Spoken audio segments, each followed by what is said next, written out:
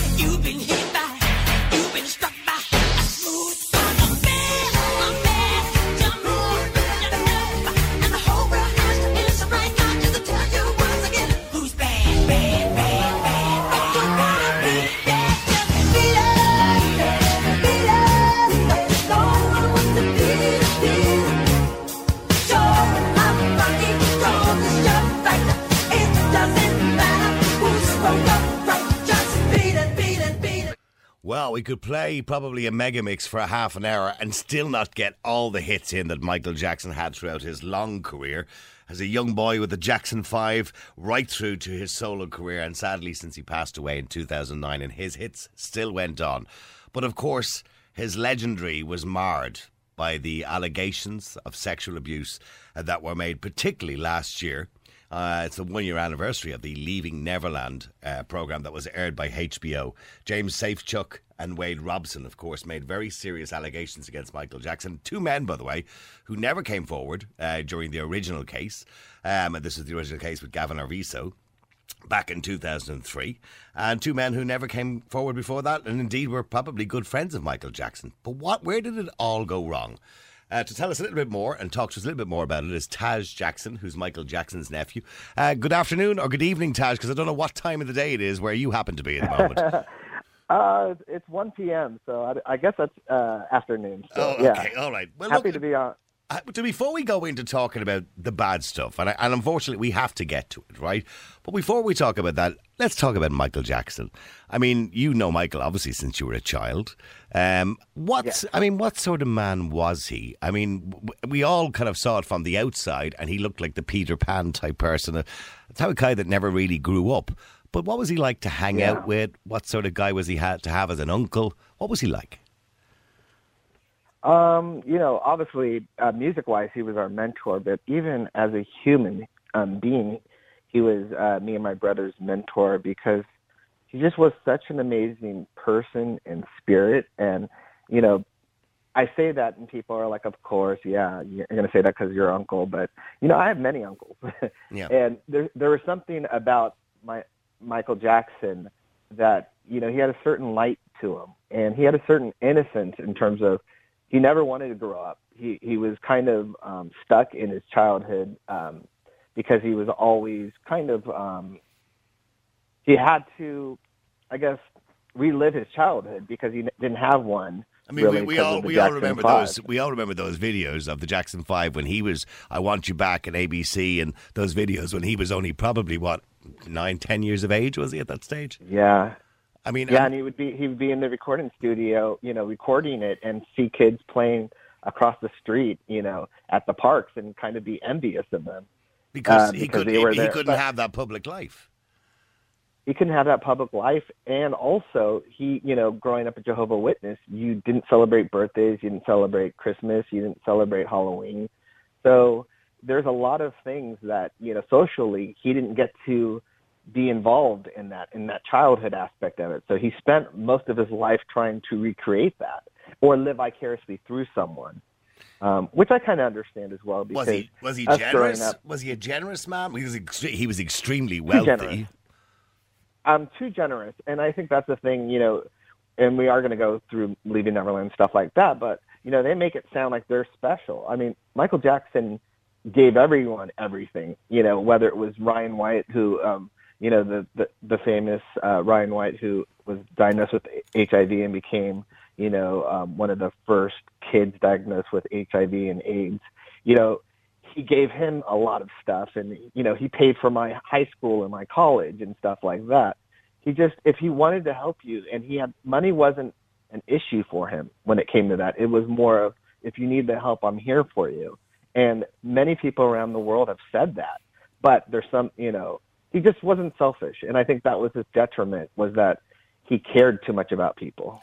And in the earlier days, when the tabloids kind of ran the stories of him in the oxygen tent and Bubbles and the llamas, and all the kind of the silly stuff that we saw, how did that? What sort of effect did that have on Michael when those tabloid stories were running? Suggesting he was asexual and all those, that he didn't ever have sex, for example, for his children. How do those stories affect him? I can only say in hindsight, looking back now, I think that then he had the mentality, oh, well, if they're talking about me, at least they're keeping me in the public eye. But I think when you have 30 years of that, it becomes very damaging, because that becomes the narrative. And I think that was the problem, is that he thought of it as silly things, but then it became something that people kind of thought were true. Mm-hmm. And I think that was the damaging part, because even today there's things about the oxygen chamber or certain things that I'm like, oh my gosh, Do you think he did any of that on purpose just to get a bit of publicity? I think, yeah. I mean, I definitely think so. I think to keep himself in the public eye too. But I know with the oxygen chamber, they took a picture while he was just in it, trying it out for something, and they ran with that. That he was sleeping in this every day. Yeah, they ran with the story that he was sleeping in it every night. Yeah. Also, of course, and trust me, yeah. Oh, yeah. The stories, which came up in the documentary, which we'll get to in a few minutes ago, about his skin and his vitiligo in his skin. I mean, and also the fact that his hair had caught fire during the Pepsi advertisement, and he had done a fair bit of damage to himself. And I'm assuming, I can only assume that he had hair replacement of some description, and then the plastic surgery to his nose. What do you think was going on in his mind that he became so body conscious? Why do you think he became so body conscious? The thing is my uncle was just a perfectionist, but he also was an artist, and I don't think he ever was happy with who he was. And I don't mean that in a negative way. I just think as an artist, you're always growing, you're always changing. It's the same reason why people that, start getting tattoos and then they get another tattoo and then another tattoo and this and that. And I think that, what was the troublesome thing for everything for our family was just that he became the poster child of plastic surgery. Even though, half of Hollywood was doing it, he became the one that everyone made fun of. Well, I think that was that Tash, because a lot of it seemed to go wrong. I mean, his nose, as we all know, towards the end of his life was in a pretty bad way. I mean, was it because a lot of that plastic surgery had gone wrong because maybe he had tried so hard for that perfection? No, well, no. His nose. The reason with his nose is, which we found out with the autopsy, which the public, I should say, found out with the autopsy, is that he had lupus. And there's certain, with vitiligo and lupus is a skin disorder as well. That can kind of, cause sunken cheeks and cause skin deterioration in that way. And so it's not uncommon to look like that.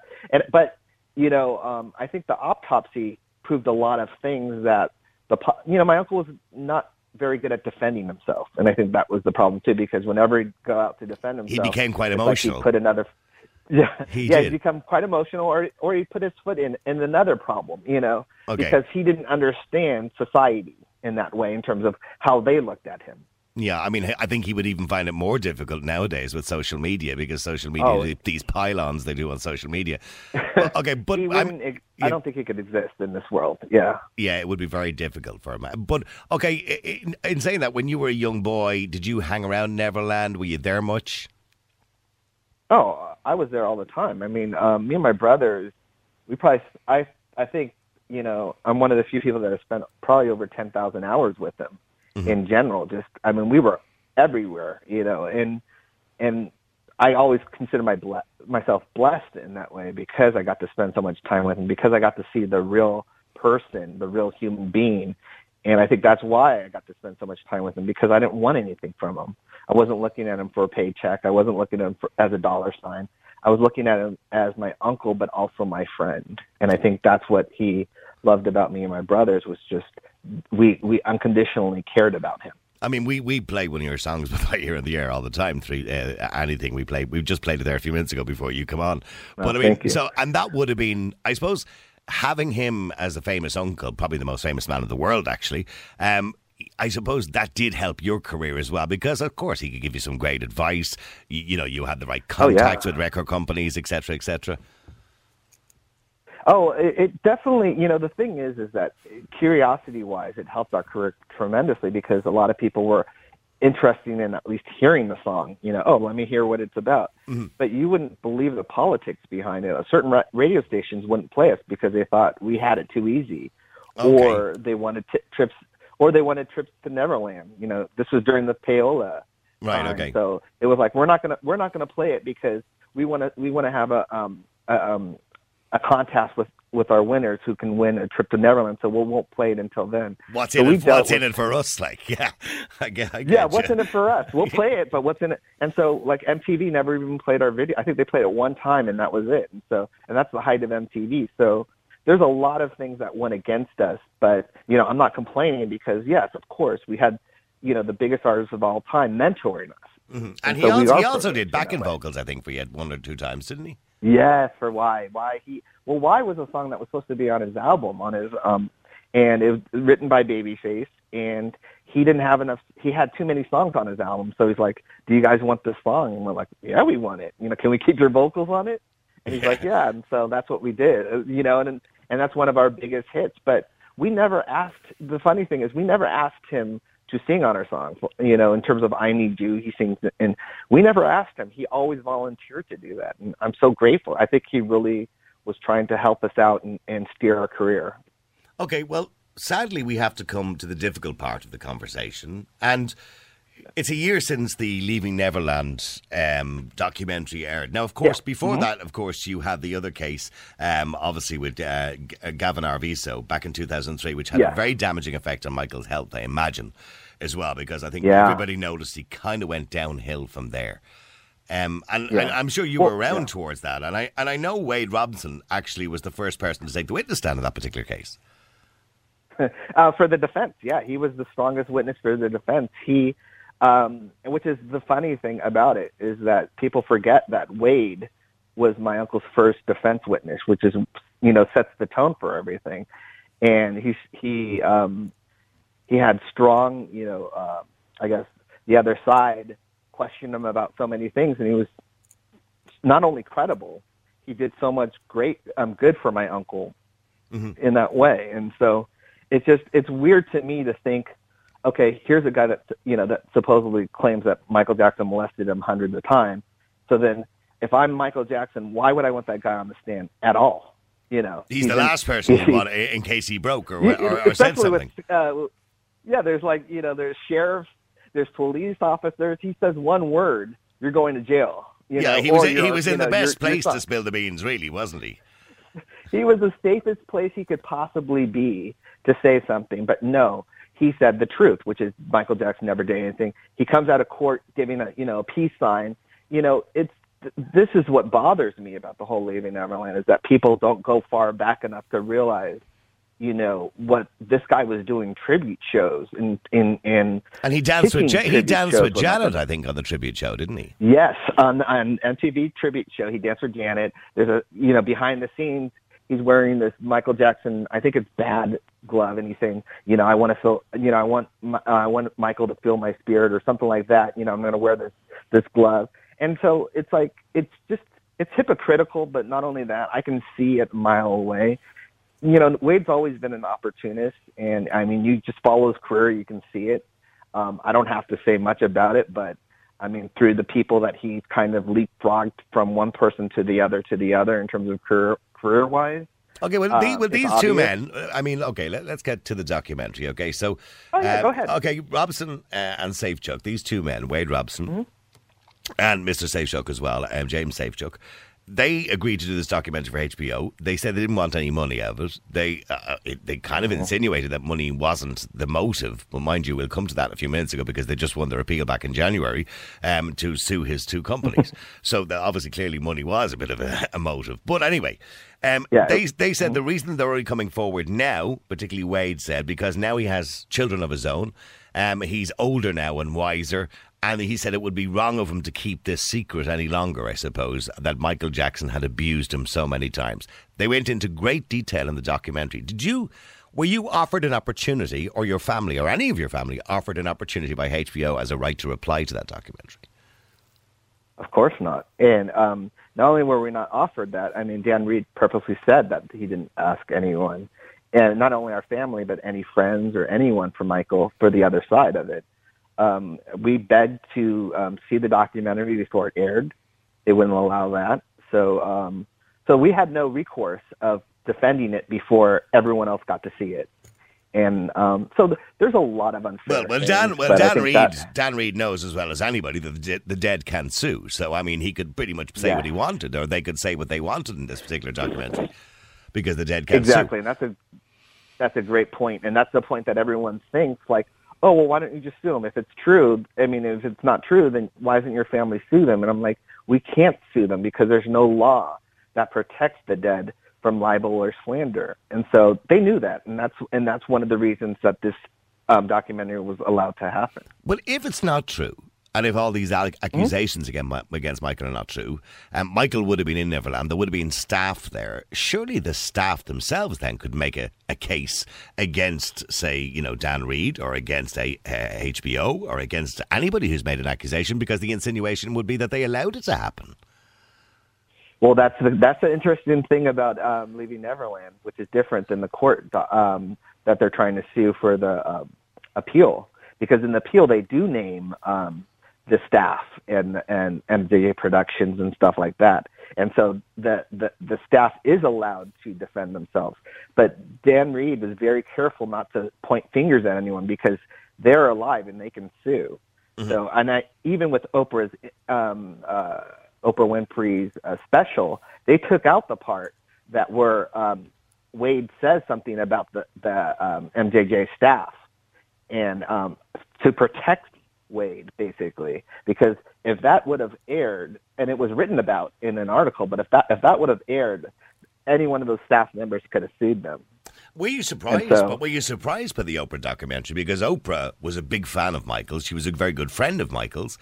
Michael obviously allowed her into his home for a special that she did herself.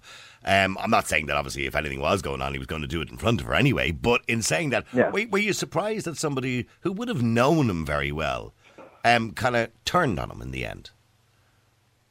I think Oprah, and I'm going to be careful how I say this, but I think Oprah is just, when you have opportunists like Martin Bashir or Oprah, they will go wherever they think, the most ratings are in that case. So, and I think that you're was saying thing. That's where the story was, and that's what the public want to hear. That's where the story was, and and she didn't want to hear the other side. She didn't even care. She saw Leaving Neverland on her birthday on a yacht, and so it's like, it's very clear to me that this was just an agenda to begin with. And, you got to remember Oprah, the interview with Michael was the biggest interview that she's ever done. It gave her record ratings and put her on an international level, in that way.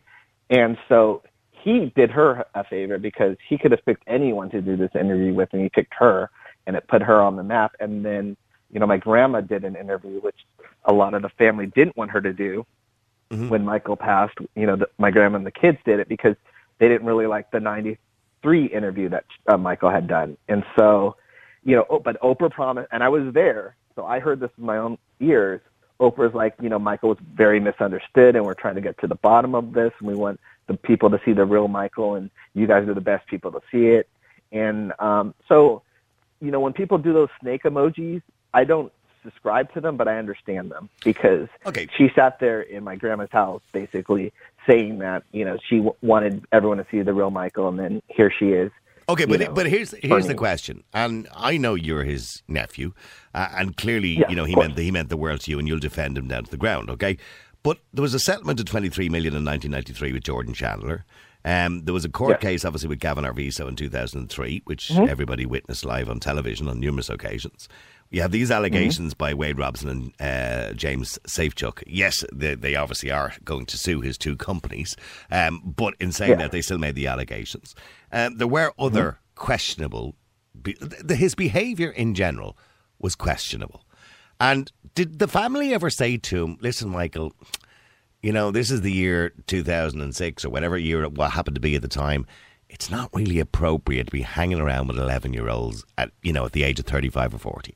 Did anyone ever say that to him?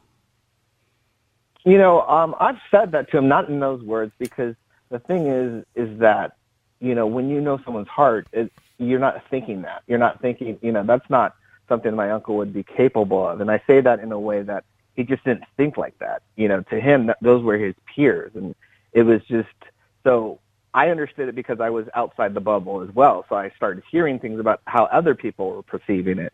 And I was like, and I asked him specifically about Gavin at one point. And, I said, why did you risk it knowing that the world could think of you this way again? And he said specifically with Gavin, because a lot of people forget, Gavin had cancer, terminal cancer, when he asked to see Michael Jackson and hang out with Michael Jackson. And my uncle's response was, I couldn't let this kid die. I just couldn't do it. And so my uncle felt the need to reach out to him and help this kid. And it did help him, and then in response, Michael got a knife in the back from it. But that's just how it is. So, in other words, you believe that because you're rich, you're famous, the most famous person in the world, and you allow yourself open to people, people will take advantage of you, is what you're suggesting. Oh, yeah. Oh, well, of course, especially if it's a narrative already, and people know that's your kryptonite, or people know that is what we can get you on. But did he? I mean, we've heard stories. Now, of course, Macaulay Culkin said, and he would have been one of his best friends when Macaulay was a kid. And spent the most time with him, yeah. And he's never said a bad word about him. But to this day, and the argument is, well, Macaulay Culkin doesn't need the money because he's already got money. So, I mean, these is coming from kids who don't have money. But in saying that, do you believe the stories, when you heard stories of, that he was having sleepovers with kids and they were sleeping in the same bed? Now, I don't know. And by the way, I probably believe there was no sexual attraction. I believe it was Michael, maybe being naive. But do you believe that he was sleeping in beds with children? Do you believe that was happening? The word, it's the word. Why I'm laughing is because the word sleeping in bed always sounds sexual, no matter. Of course, no matter what way you word it. Of course, yeah. Yeah. I mean, I know you've kids yourself, and you would sleep. Sleep in bed with your kids. Yeah. Exactly, but I think the thing is that I was one of those people that had slumber parties or would watch movies and fall asleep in my uncle's bed with my brothers and stuff like that. So I do believe it because I do believe that nothing happened because nothing happened with us in that way. It was always innocent. It was always watching just a movie or whatever. And we always have to. I think the vision is him cuddled up to a kid and all that stuff, and it's not like that at all, and it was never like that at all. You believe it would be more like a father, son, or two brothers kind of relationship, or two friends that are girls, that are like spent the night at Vegas and they're sharing the same room in the same bed, But I think at the same time, I understand what people would assume in that way because they didn't live Michael Jackson's life, and I think that's the thing is that. None of us lived Michael Jackson's life. None of us are trying to reclaim our childhood.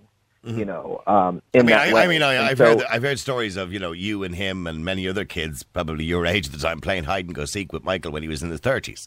I mean, that's the type of person he was. But 30s, yeah. I mean, we literally were having pie fights when he was in his 30s. We were throwing stink bombs out, cars when he was in his 30s. And it actually, to me, and I'm being completely honest, I didn't want to grow up. I looked at it as like, this is the life. To keep your childhood, to be a child forever, is the life. I think as a society, we grow up too old and we start thinking about money, and we start thinking about, we become cynical, we become very, I don't know, there's just the benefits of actually being childlike and keeping that not only the creativity, but that innocence of just being happy and, watching cartoons and stuff. I still watch cartoons to this day, And I'm a bit like that, actually. I'm a bit of a big child myself. I love theme parks. Yeah. So what if someone said to you, why are you watching cartoons? You're not allowed to watch it. You're an adult. And it's like, that's the thing. That's what society tells you. Oh, yeah. I'm going home tonight to play my PlayStation when I'm finished this, and that's the truth, yes, by the way. I know. Okay, but let me get back to the seriousness, okay? Back to the documentary. Go ahead. So where were you when the documentary was aired? Where did you watch it? Where were you at the time? I was literally flying to the UK to do some interviews, so I didn't see it when it first aired on HBO. I was on a plane. So when I did my first stint of UK interviews, I hadn't even seen it yet. Okay, that's right. You were on Piers Morgan the next morning, actually, weren't you? Yes, exactly. And so I had to basically go on certain shows defending my uncle without even having to see it, which is the reason why I asked to see it so much earlier. Mm-hmm. And I know they were showing it to different journalists. They were showing it to people, and that was that was really unfair to me and my family because we didn't know what to expect. Okay, but your reaction to it, here's your uncle, the man, you're already grieving over the fact that he's dead and he was such a big part of your life. He was such a big part of everybody's life in the whole world, not just yours. You had to share him with everybody else. So you're already grieving over his death. You went through a tough time with him in 2005 when his health declined. And sadly, the way he died, too, is not the way people are meant to die. And now you have his name dragged through the mud by two men on television because they're making an allegation of sexual abuse. Now, of course, we will never, ever know if they're telling the truth. That is the biggest problem for you as a family because Michael can never be vindicated because he's not there. He doesn't have a right to reply. So his only opportunity for a right to reply is you guys. But are you 100% sure, Taj? Can you put your hand on your heart and say, I am 100% sure that they are not telling the truth? They're making all this up. Or is there any doubt? Is there any doubt in your mind at all? If there was any doubt, if there's 1% doubt that my uncle could be capable of this, I wouldn't not only be on this phone call, I wouldn't have spent a year of my life defending my uncle because it's someone that I know. It's someone, and because he's not here to defend him, someone else has to in that way. And I didn't know James at all, like James Safechuck. I knew Wade very well, so that's why I knew he was lying. James I didn't know at all. And I hadn't seen the documentary yet. So when I did the interviews in the UK, I didn't speak about James. I said, I don't know him, so I can't talk about James. It wasn't until James, the train station lie with James and saying that he was abused in the train. Yeah, if you could explain that to people who watch the documentary, the inconsistencies. Okay, so James mentioned the train station, and the train station he mentioned was which one? He mentioned the main train station. There's only one train station. There's a small, train station, but it's not even it's a train Michael used to sit on, and all the kids used to sit in the back of it. Yeah. It's not a train station's a train station. And so James says that he got molested upstairs. He uses the word upstairs in the train station. According to Wade's own deposition in 2014, he claims his abuse was from sorry, I'm just looking up. He claims his abuse was from 88 to 92. And it stopped there because Michael became disinterested in him. Well, the train station permit to actually build a train station wasn't issued till 93, and the train station wasn't built till 94. So basically there's a 2-year discrepancy in James's thing. So he got abused in a place that didn't exist. And he's mentioned other places like the pool, the jacuzzi and all that, which is in plain sight for any worker to see in Neverland. You know, he's mentioned all these places. But the argument would have been, but the argument by those guys is that the workers would have never questioned Michael because, of course, they were being paid by Michael Jackson. He was their boss. You can't. I mean, you make more money for going against Michael than you do for defending Michael. You know, I mean, let's be honest here. I mean, that's if right now, if I was someone that had seen something, I could be on every station right now saying something and making a ton load. You know, defending Michael is where you don't make any money. It's costing you money to defend him. I mean, okay, but can you benefit at all? I mean, Taj, and I just want to be fair to people listening. Do you benefit at all from Michael's estate? I benefit in the way that it's my uncle's legacy. I mean, it's my name. Okay, no, but what I'm saying is that these two guys are going to sue his estate, probably for hundreds of millions, because they've now been given the go-ahead in January by the appeal court. Basically, I'm going to read it out exactly as it says, as it's worded here. Okay, basically they've been given. Where was the wording of this? This was in January, and they were given the go-ahead basically to sue his two companies. Is that right? Yes. Yeah. Okay. Mm-hmm. Which they had been restricted in doing before. Michael's estate stands to lose quite a substantial amount of money if they're successful. Does that affect you at all? Do you get royalties from Michael's music personally yourself? If I did, I would be the happiest person on earth right now. If I got 1% of what Billie Jean did, I would, no, I did not get any royalties from it. None of our family does, actually, besides his kids and his mom. They're the beneficiaries of the estate. And so, I'm doing this because I love my uncle and I know he's innocent. And so... And yes, because I'm a Jackson and because, my name is tied to that and, for good, for better and or worse. And, I've been so privileged my whole life to be a Jackson, and proud of it. And I still am. So in that way, yes, I am defending him because it's our legacy. It is our legacy. Not only his legacy, it's the Jackson legacy. And how are the children now, by the way? Because, of course, the children are a lot older now. They're all in their late teens now or early 20s. So how are they now?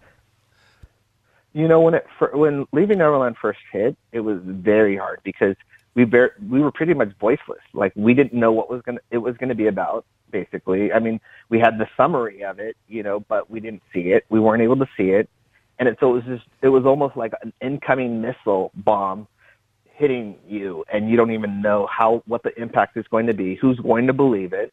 Who's not going to believe it, and are you going to have a chance to defend yourself?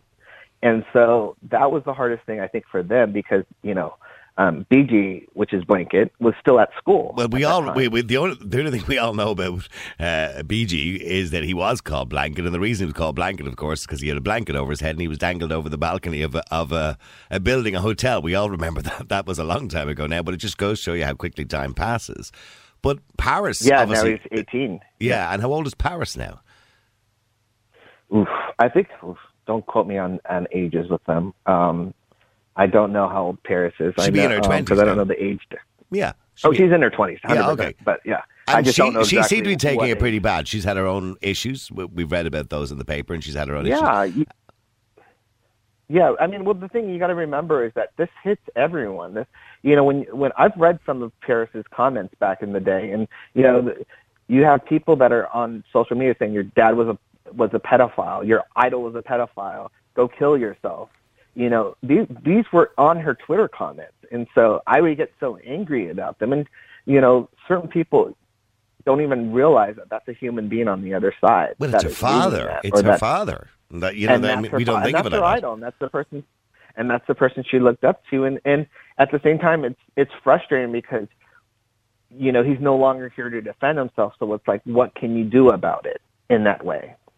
Well, I know that you sent a tweet directly to RTE, which is the national station here in Ireland, about not playing Michael Jackson's song and his music. We, by the way, I remember the day of the documentary, I was on the air here, we were talking about it, and we played his music. I made sure that we actually played it that particular day because I didn't want to be seen to be jumping on some sort of bandwagon. But in the United States now, the airplay for Michael Jackson, what is it like? Has it dropped drastically? No, that's the amazing thing about it. When Leaving Neverland hit, there was like a little time period where was that okay? Is people canceling them or are they not canceling them? Canada didn't stop playing them. The Simpsons pulled an episode and all that stuff. But little by little, as the lies started to happen, as facts started to happen, and people started, and the Leaving Neverland started getting debunked. Secretly, people started adding them back to the playlist, or they wouldn't apologize and say we were wrong. They just would secretly add them back, like, oh, here he is back in the playlist. And so a lot of that has been undone. But also, I mean, his streaming and airplay is up. His YouTube channel thing is up in terms of subscribers, in terms of what it was a year ago. Even before Leaving Neverland hit, it was stagnant. So it's actually caused more people to discover him. And what would you say, if you could say something to RT, if any of their staff happen to be listening now, which sometimes they do, we are the most popular nighttime show in the country. So what would you say to RTE, if you could say, because I know you tweeted them the other day, but I don't know whether they replied to you or not. What would you say to them? Well, for me, it's fairness. It's consistency, because, they're playing other artists that have admitted to sleeping with underage Chubby Checker? Kids, I'm not going to. You people can do their homework. Elvis Presley. I'm going to take a page from my uncle, who never talks bad about certain artists. Taj, just say it. Chubby Checker, Elvis Presley, and many ooters. They're all there, and the thing is that's the thing. And so don't be hypocritical. That's all I'm saying. And that's how we've ever asked for is fairness in our family. Treat everyone the same. If you're gonna, don't say that Michael Jackson's this, and you're going to give someone else the benefit of the doubt, or go research them. Research my uncle as well and find out that, these things are lies. Like, give him that benefit of the doubt that you would give other people. It must have been tough, and I know, and I appreciate you staying with me, by the way, as long as you do, because it's intriguing. Of course, but it must have been tough. You playing this stuff. That's okay. It must have been tough to watch the world turn against Michael. I mean, right back from 2005, I suppose, when the original court case happened with Gavin Arvizo, right up to his passing, and then to when these two guys, there was a kind of lull, I suppose, after he died, and a great interest in Michael Jackson and his popularity again. But then these two guys come along and make these allegations. It must have been very tough for the family to watch the world turn against the man who was the most popular man in the world. Yeah, well, especially on his 10-year anniversary of his death. That's why I think it was calculated. Leaving Neverland came out on his 10-year anniversary. 2005 was hard because, and I lived at Neverland with my uncle during the trial because I wanted to be there with him and support him. And so I saw people that supposedly were his friends, whether it was his Hollywood friends or his music friends, and they disappeared and wouldn't return his phone calls. And I think that was what was so hurtful.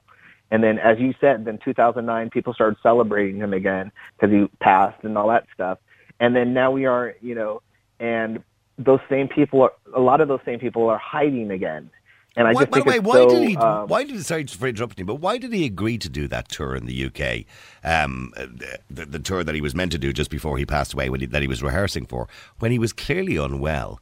I mean, and I think everybody knew he was unwell. Why do you think he agreed to do that? Did he need money? Was he? I mean, I know there was a lot of stuff going on with the Beatles royalties and all that kind of carry on at the time. But did he need money? Was he stuck for money at that stage? What people don't understand. I mean, he had $1 billion catalog, so it wasn't the money. I mean, if he really needed the money, he could have sold that catalog. I think what it was, you got to remember, his kids had never seen him perform ever, and this show was supposed to be the last chapter of music where he was going to go off and do films. And also, since I was privy to see, what my uncle wanted to do with AEG, they also promised him that he'd do films. Okay. And so this was kind of a launch pad for him to go and do films. That was part of the agreement. So it was like, okay, that's why it was, this is it. Like, I'm going to do this, and then I'm going to go off and do films, and they're going to fund my first 3 projects. And so... And what sort of films? What sort of films was he going to do, Tash? Well, he had one. He had a King Tut one that he was going to do that he was really excited about doing. In terms of the whole story of King Tut, Egypt, and all that stuff. Well, he kind of dipped his toe into that in one of the music videos, didn't he? With him. Yes, exactly. Remember no, but I mean, you could go to his house and he had poster boards and stuff like that, and you know, it was visually he had it. That was his next thing that he was going to do, and you could see it coming together by each time you visit it. And I feel like the world lost, you know, something because we didn't get to see what his next chapter would have been. And I think it would have been amazing. I mean, you said what film? I just look at his music videos. I mean, I think he would have probably done a mix, not for King Tut, but I think he also would have dipped back and probably brought back the musical to the point where, you know, it was, glorified again. Well, he did change. I mean, look, everybody recognizes the fact that Michael Jackson changed the music video, particularly when he did Thriller, and he got John Landis, who was the director of American Werewolf in Hollywood, to direct his music video, which was unheard of at the time, to get a movie director to make a video for you. And that, of course, was massively big because the full-length version of that was like 10 or 15 minutes long with all the makeup and everything else. So he also went through a lot of trouble for that particular video. And then, of course, every single video he brought out after that, people waited with bated breath till that video was released. Yeah. I mean, there were different times, I understand. But, you know, it is sad to see some radio stations not playing his music. Not all, but thankfully not all anyway. But some radio stations not playing his music. His music is still selling, I assume. It's beyond selling it.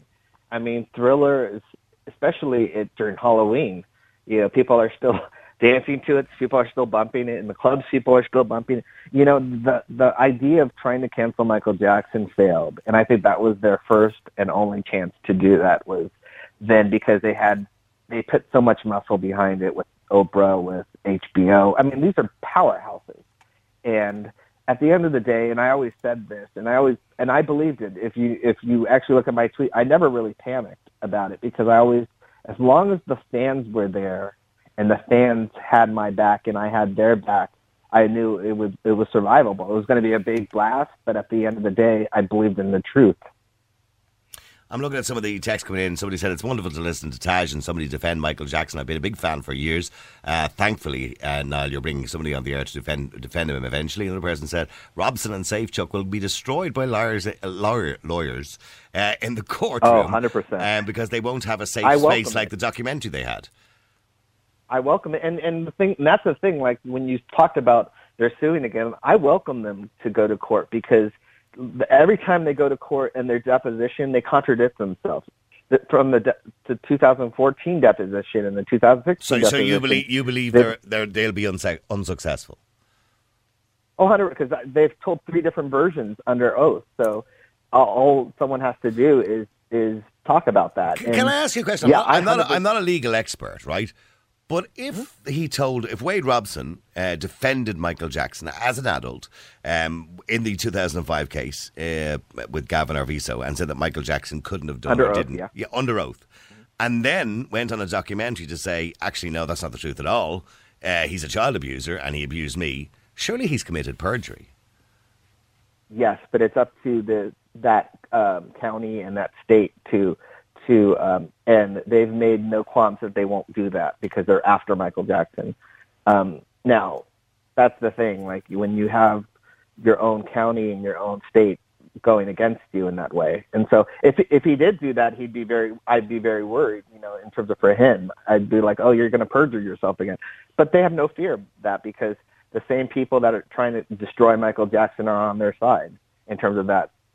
You know, so. They don't have to worry about that. They could tell 5,000 different stories, and that's why the judge, you know, threw out their case that other time in terms of it because they're not very believable. Well, look, it's been a wonderful when there's not a Hollywood production behind it. It's been a wonderful interview. It's lovely talking to you. And as I said, the final word I'll have again is that sadly, the saddest part of this whole interview and the saddest part of everything that you will ever say is that we will never, ever know. Because unfortunately Michael is not around. His spirit still lives on, of course, but Michael is not around to defend himself against these allegations made against him, which sadly did damage his career. Obviously you've mentioned the fact that you believe there's a great interest in Michael again, but sadly it did damage his career at the time and the way maybe some people thought about Michael, which is very sad in some sense. But indeed, but if they were telling the truth, of course it's not sad, but we'll never know. Yeah, well, history has a long memory, and that's the thing that I always, am excited about is that, the truth will come out. It might take some time or it might not, but, I'm still very hopeful that things will change around even more than they are. Well, listen, I really appreciate you coming on the air, and thank you for staying longer than I imagined you would say, Taj Jackson. No worries.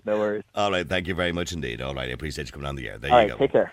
Taj Jackson, Michael Jackson's nephew, who still maintains, of course, and still defends Michael Jackson, his uncle, as he probably would. But I've asked him the question, was he 100% sure that Michael Jackson wouldn't have done or couldn't have done anything like this? And he said absolutely 100% sure.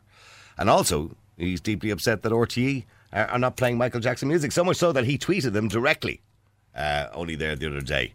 And you heard his message to RTE as to why they should and shouldn't play his music, that to give him a fair trial. In other words, they play music from other individuals, who we know, by the way, from their history. But again, different times. I understand for all the Elvis fans out there getting all really annoyed.